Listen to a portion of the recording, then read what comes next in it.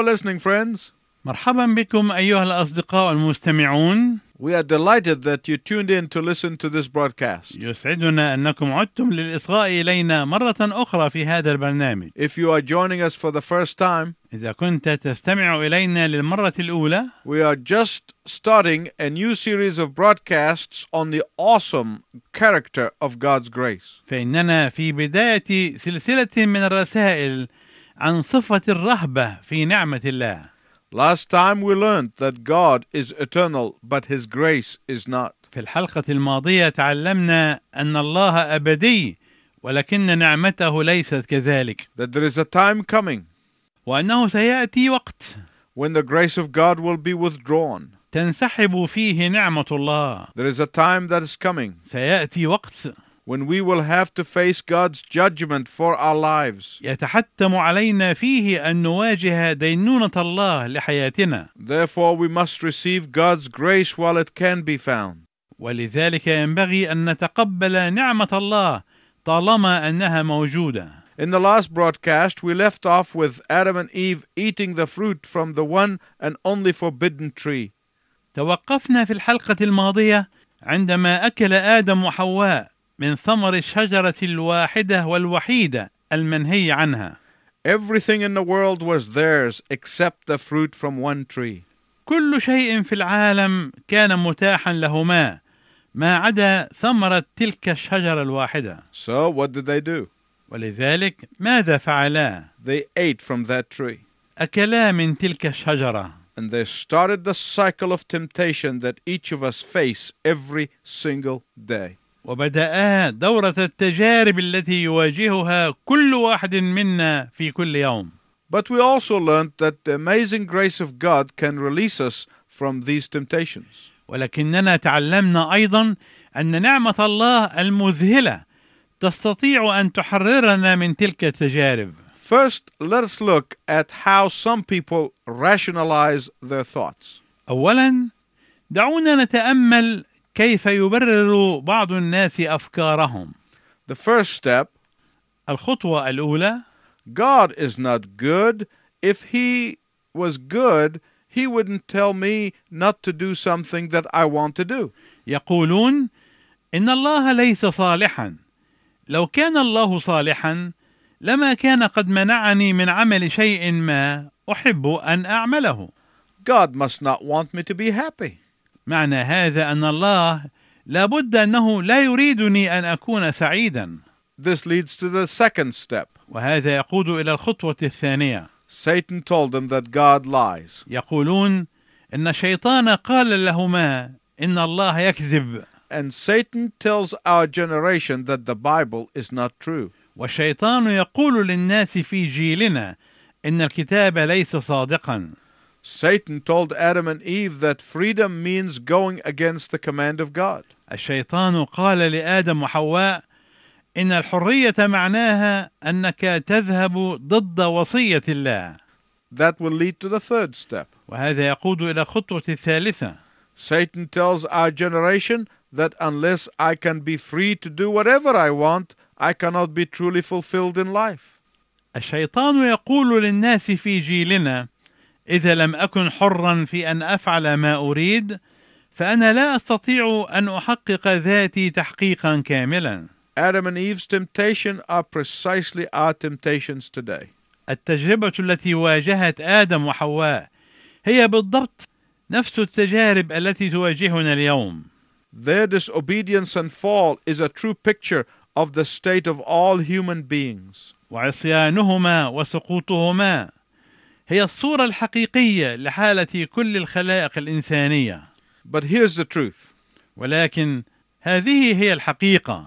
Whether we like it or not, سواء أردنا أو لم نرد، whether we admit it or not, سواء قبلنا أو لم نقبل، whether we acknowledge it or not, سواء اعترفنا أو لم نعترف، this is God's universe and not ours. فهذا كون الله وليس كوننا. And God rules in His universe any way that He wants to rule in His universe. والله يتحكم في كونه بأية طريقة يراها هو ليسود كونه. God's justice requires that sin must be judged. عدل الله يتطلب أن الخطية تدان. God's justice requires that sin must be punished. عدل الله يتطلب أن تنال الخطية عقابها. If you really want to understand how that works, إذا أردت حقيقة أن تفهم كيف يحدث هذا، refuse to work on the job and see what happens. يمكنك أن ترفض العمل في وظيفتك وسوف ترى ماذا يحدث لك. You will get fired and no amount of excuses will help you. سوف تطرد من وظيفتك مهما قدمت من أعذار، فهي لن تشفع لك. God said to Adam and Eve that refusal to do what God said to do would lead to death. الله قال لآدم وحواء إن رفض عمل ما قاله الله لهما سيؤدي بهما إلى الموت. And no amount of excuses would help. ولن تشفع لهما أية أعذار. But both Adam and Eve made excuses. ولكن كل من آدم وحواء قدم عذره. Let's turn again to the scripture of Genesis chapter 3, beginning verse 8. دعونا نعود مرة أخرى إلى كلمة الله في سفر تكوين الأصحاح 3 ابتداء من العدد 8. وسمعا صوت الرب الإله ماشيا في الجنة عند هبوب ريح النهار، فاختبأ آدم وامرأته من وجه الرب الإله في وسط شجر الجنة. فنادى الرب الإله آدم وقال له: أين أنت؟ فقال: سمعت صوتك في الجنة فخشيت لأني عريان فاختبأت. فقال: من أعلمك أنك عريان؟ هل أكلت من الشجرة التي أوصيتك أن لا تأكل منها؟ فقال آدم: المرأة التي جعلتها معي هي أعطتني من الشجرة فأكلت. فقال الرب الإله للمرأة: ما هذا الذي فعلت؟ فقالت المرأة: الحية غرتني فأكلت. My listening friends, do you know what both Adam and Eve's excuse really was? أيها الأصدقاء المستمعون، هل تعرفون ماذا كان العذر الحقيقي الذي أبداه آدم وحواء؟ Do you know whom they were really blaming for their rebellion? هل تعلمون من كانا يلومان حقيقة على تمردهما وعصيانهما؟ Ultimately, they were blaming God for their sin and rebellion and disobedience. في النهاية كانا يلومان الله على خطيتهما وعلى تمردهما وعلى عصيانهما. Adam said, the woman you gave me made me do it. فآدم قال: المرأة التي أعطيتني أنت إياها هي التي جعلتني أفعل ذلك. And Eve said, the creature you created made me do it. وحواء قالت: المخلوق الذي خلقته أنت هو الذي جعلني أفعل ذلك. And we have been making excuses ever since. ومنذ ذلك الوقت ونحن نلتمس الأعذار لأنفسنا. I am sure that some of you are asking this question by now. وأنا متأكد أن بعض المستمعين الآن يسألون مثل هذا السؤال: Where is that grace that you're supposed to be talking about? أين هي تلك النعمة التي يفترض أنك تتحدث عنها؟ What I'm doing is putting up the screen first in order to project the picture of grace. إن الذي أفعله الآن هو أنني أحاول فقط أن أهيئ الستار الذي أقدم عليه صورة النعمة. I have been painting the dark picture of sin before you can see the light of grace. إنني أحاول أن أرسم الصورة السوداء للخطية قبل أن تستطيع رؤية نور النعمة. For it is only in the context of sin that grace can be truly appreciated. ذلك لأنه في قرينة الخطية فقط يمكن أن تقدر النعمة تقديرها صحيح. And that is why Satan's modern day deception is to blur sin and therefore the need for grace. وهذا هو السبب في أن خداع الشيطان العصري هو أنه يلون الخطية ويزخرفها، وبالتالي الحاجة إلى النعمة. Here is how Satan works. وهكذا يعمل الشيطان. If everyone says, sin is not really a sin, it's just a mistake. And who doesn't make a mistake? فإذا كان كل واحد يقول الخطية ليست في الحقيقة خطية، هي مجرد غلطة، ومن منا لا يرتكب مثل هذا الخطأ أو الغلطة؟ If he can deceive people into believing that God is only merciful and he will go easy on sin, إذا استطاع الشيطان أن يخدع الناس حتى يجعلهم يعتقدون أن الله رحيم وأنه سيتساهل مع الخطية، then there is no need for grace. فعندئذ لن تكون هناك حاجة إلى النعمة. And if there is no need for grace, وإذا لم تكن هناك حاجة إلى النعمة، when we get into trouble, we try to make an excuse. فعندما نقع في مشكلة نحاول أن نلتمس لنا عذرا. But these excuses won't help you. ولكن هذه الأعذار لن تساعدك. Well, first let's look at God's grace in the garden. أولا دعنا نتأمل نعمة الله في الجنة. And the first thing you notice that Adam and Eve did not immediately die. أولا نلاحظ أن آدم وحواء لم يموتا في الحال. They did die spiritually, لقد ماتا روحيا. and that's why they were hiding from God. ولذلك اختبأا من الله. God said, the day you eat from the tree is the day you will die. قال الله: يوم تأكل من الشجرة موتا تموت. That is justice. هذا هو العدل. If you break the law, then you'll go to prison. فأنت إذا خالفت القانون تذهب إلى السجن. That's justice. هذا هو العدل. But grace comes in and says, I will give you time to repent. ولكن النعمة تتدخل هنا وتقول: سأعطيك فرصة للتوبة. Now the God of grace will do even more than that. والآن إله النعمة يعمل ما هو أكثر من ذلك. He's going to give them time to believe on the Savior that is coming to the world.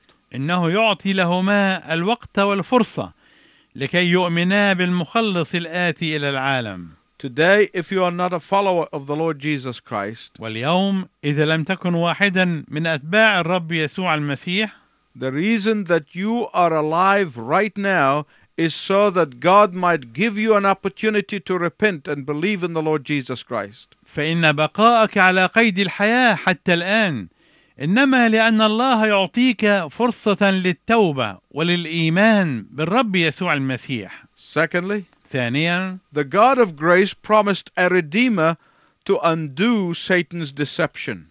إله النعمة وعد بمجيء الفادي الذي يبطل مفعول خداع الشيطان. Look at Genesis 3:15. تأمل من سفر تكوين العدد 15 من الأصحاح 3. I will put enmity between you and the woman, and between your offspring and hers. He will crush your head, and you will strike his heel. وأضع عداوة بينك وبين المرأة وبين نسلك ونسلها، هو يسحق رأسك وأنت تسحقين عقبه. Genesis 3:15 is the first announcement of the gospel of Jesus Christ in the whole of the Bible. ويعتبر العدد 15 من الأصحاح 3 من سفر التكوين هو الإعلان الأول عن إنجيل يسوع المسيح في كل الكتاب المقدس. Adam and Eve at the time did not comprehend all that God was telling them. آدم وحواء في ذلك الوقت لم يفهما كل ما كان الله يقوله لهما. But they understood enough to know that a Redeemer was coming. ولكنهما فهما بقدر كاف أن هناك فاد سيأتي. In fact, they thought that their firstborn was given to them to be that Redeemer. وفي الحقيقة ظنا أن أول مولود لهما كان هو الفادي المنتظر. And that is why they called him Cain. ولذلك سمياه قايين. Which means, here he is. الذي معناه هذا هو. To their utter devastation, Cain turned out to be the first murderer. وكان لخرابهما ودمارهما أن قايين أصبح هو أول قاتل. It took thousands of years before the Redeemer was announced to the Virgin Mary in Nazareth. وبعد آلاف السنين أعلن أن ذلك الفادي سيولد من عذراء في الناصرة. The angel Gabriel told Mary and Joseph to name him Jesus. وأمر الملاك جبرائيل مريم ويوسف أن يسمياه يسوع. Because he will save his people from their sins. لأنه سوف يخلص شعبه من خطاياهم. And that is why Adam named his wife Eve. ولهذا سمى آدم زوجته حواء. Which means life or giver of life. التي تعني الحياة أو معطي الحياة. Why? لماذا؟ Because of the promise of God that he will send a life-giving Savior through her. بسبب وعد الله أنه سيرسل المخلص واهب الحياة عن طريقها. This was Adam's way of responding to the grace of God. كانت هذه هي طريقة آدم في التجاوب مع نعمة الله.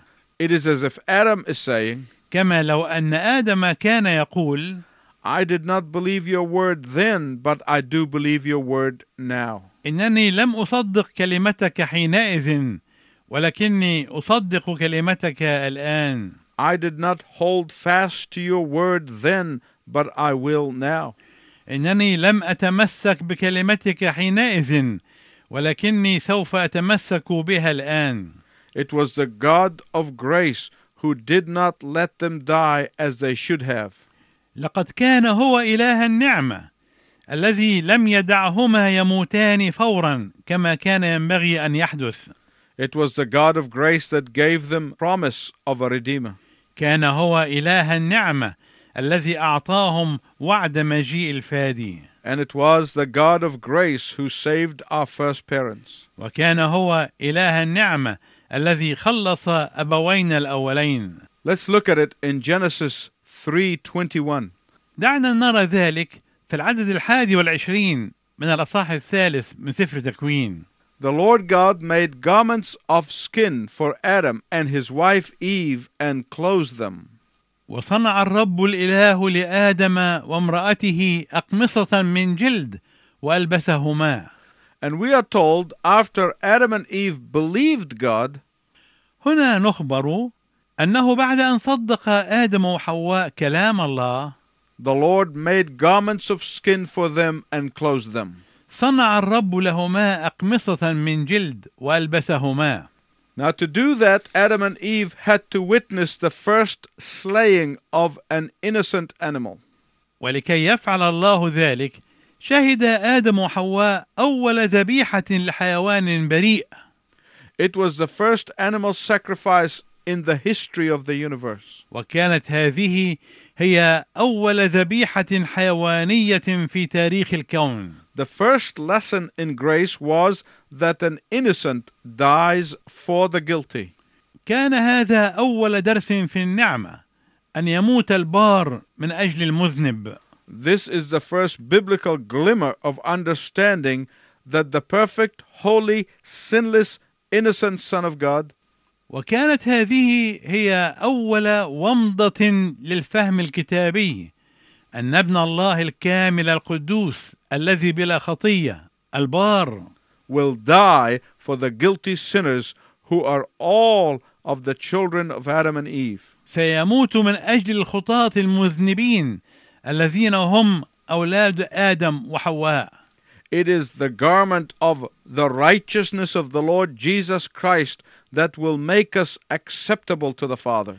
إنه قميص بر الرب يسوع المسيح الذي سيجعلنا مقبولين عند الآب. It is the garment of the righteousness of the Lord Jesus Christ that will justify us before God the Father. إنه قميص بر الرب يسوع المسيح الذي سيبررنا قدام الله الآب. Of course, this must have been astonishing to Adam and Eve. ولا بد أن هذا كان أمرا مذهلا لآدم وحواء. But the grace of God is always astonishing to those who experience it.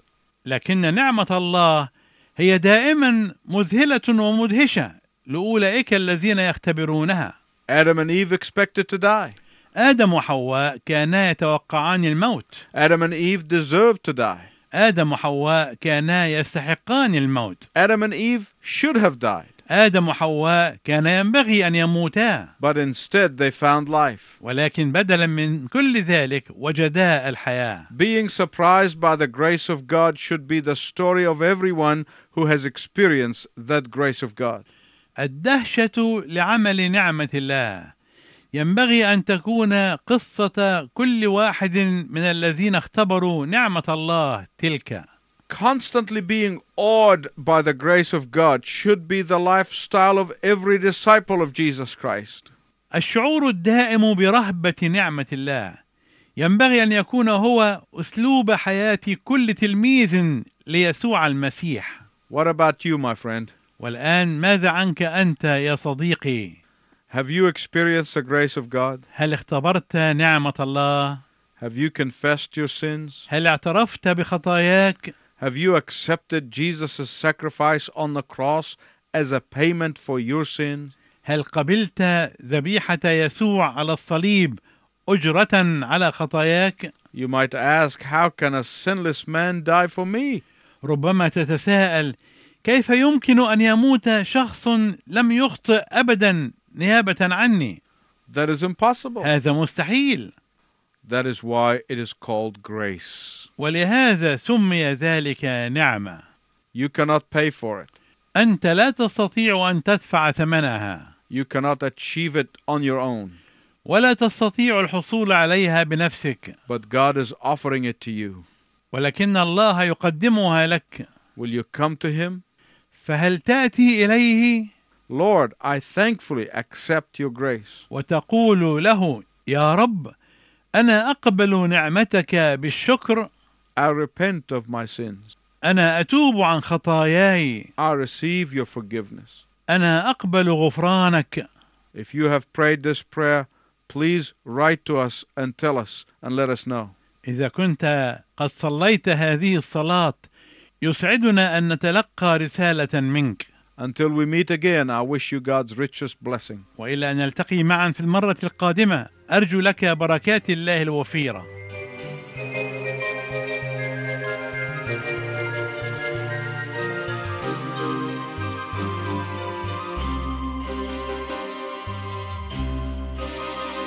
أنت لي المن الذي يشبع قلبي، لا يجوع القلب حاشا. حبك النهر الذي يرويني ربي، نفسي لا تحتار عطشا. فيك ما أرجو وأختار، أنت لي النعماء مصدر، أنت لي النعماء مصدر. أنت للراعي الذي يرعى وجودي، لا يخاف القلب وحشا. أنت للحصن وفيك كل جودي، من عداي لست أخشى. فيك ما أرجو وأكثر، أنت لي النعماء مصدر، أنت لي النعماء مصدر.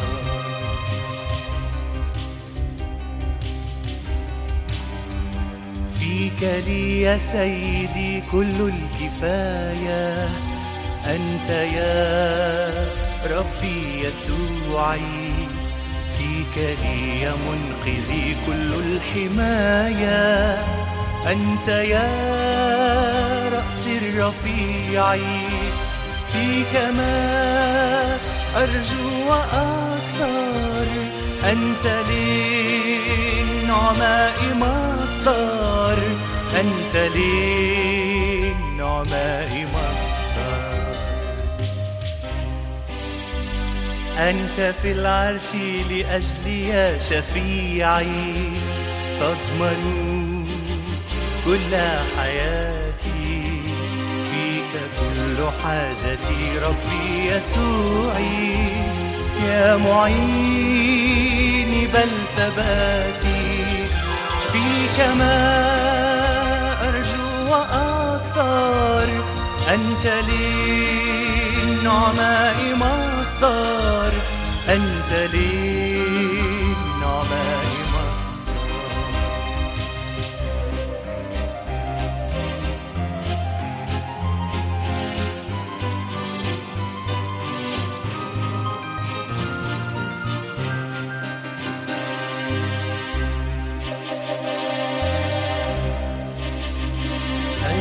شكر يا حبيبي يفديني، يا إلهي كيف أشكر، أي حمد أشكر كي أهديك مني. مهما كان أنت أكبر، فيك ما أرجو وأكثر. أنت للنعماء مصدر، أنت للنعماء مصدر. فيك ما أرجو وأكثر.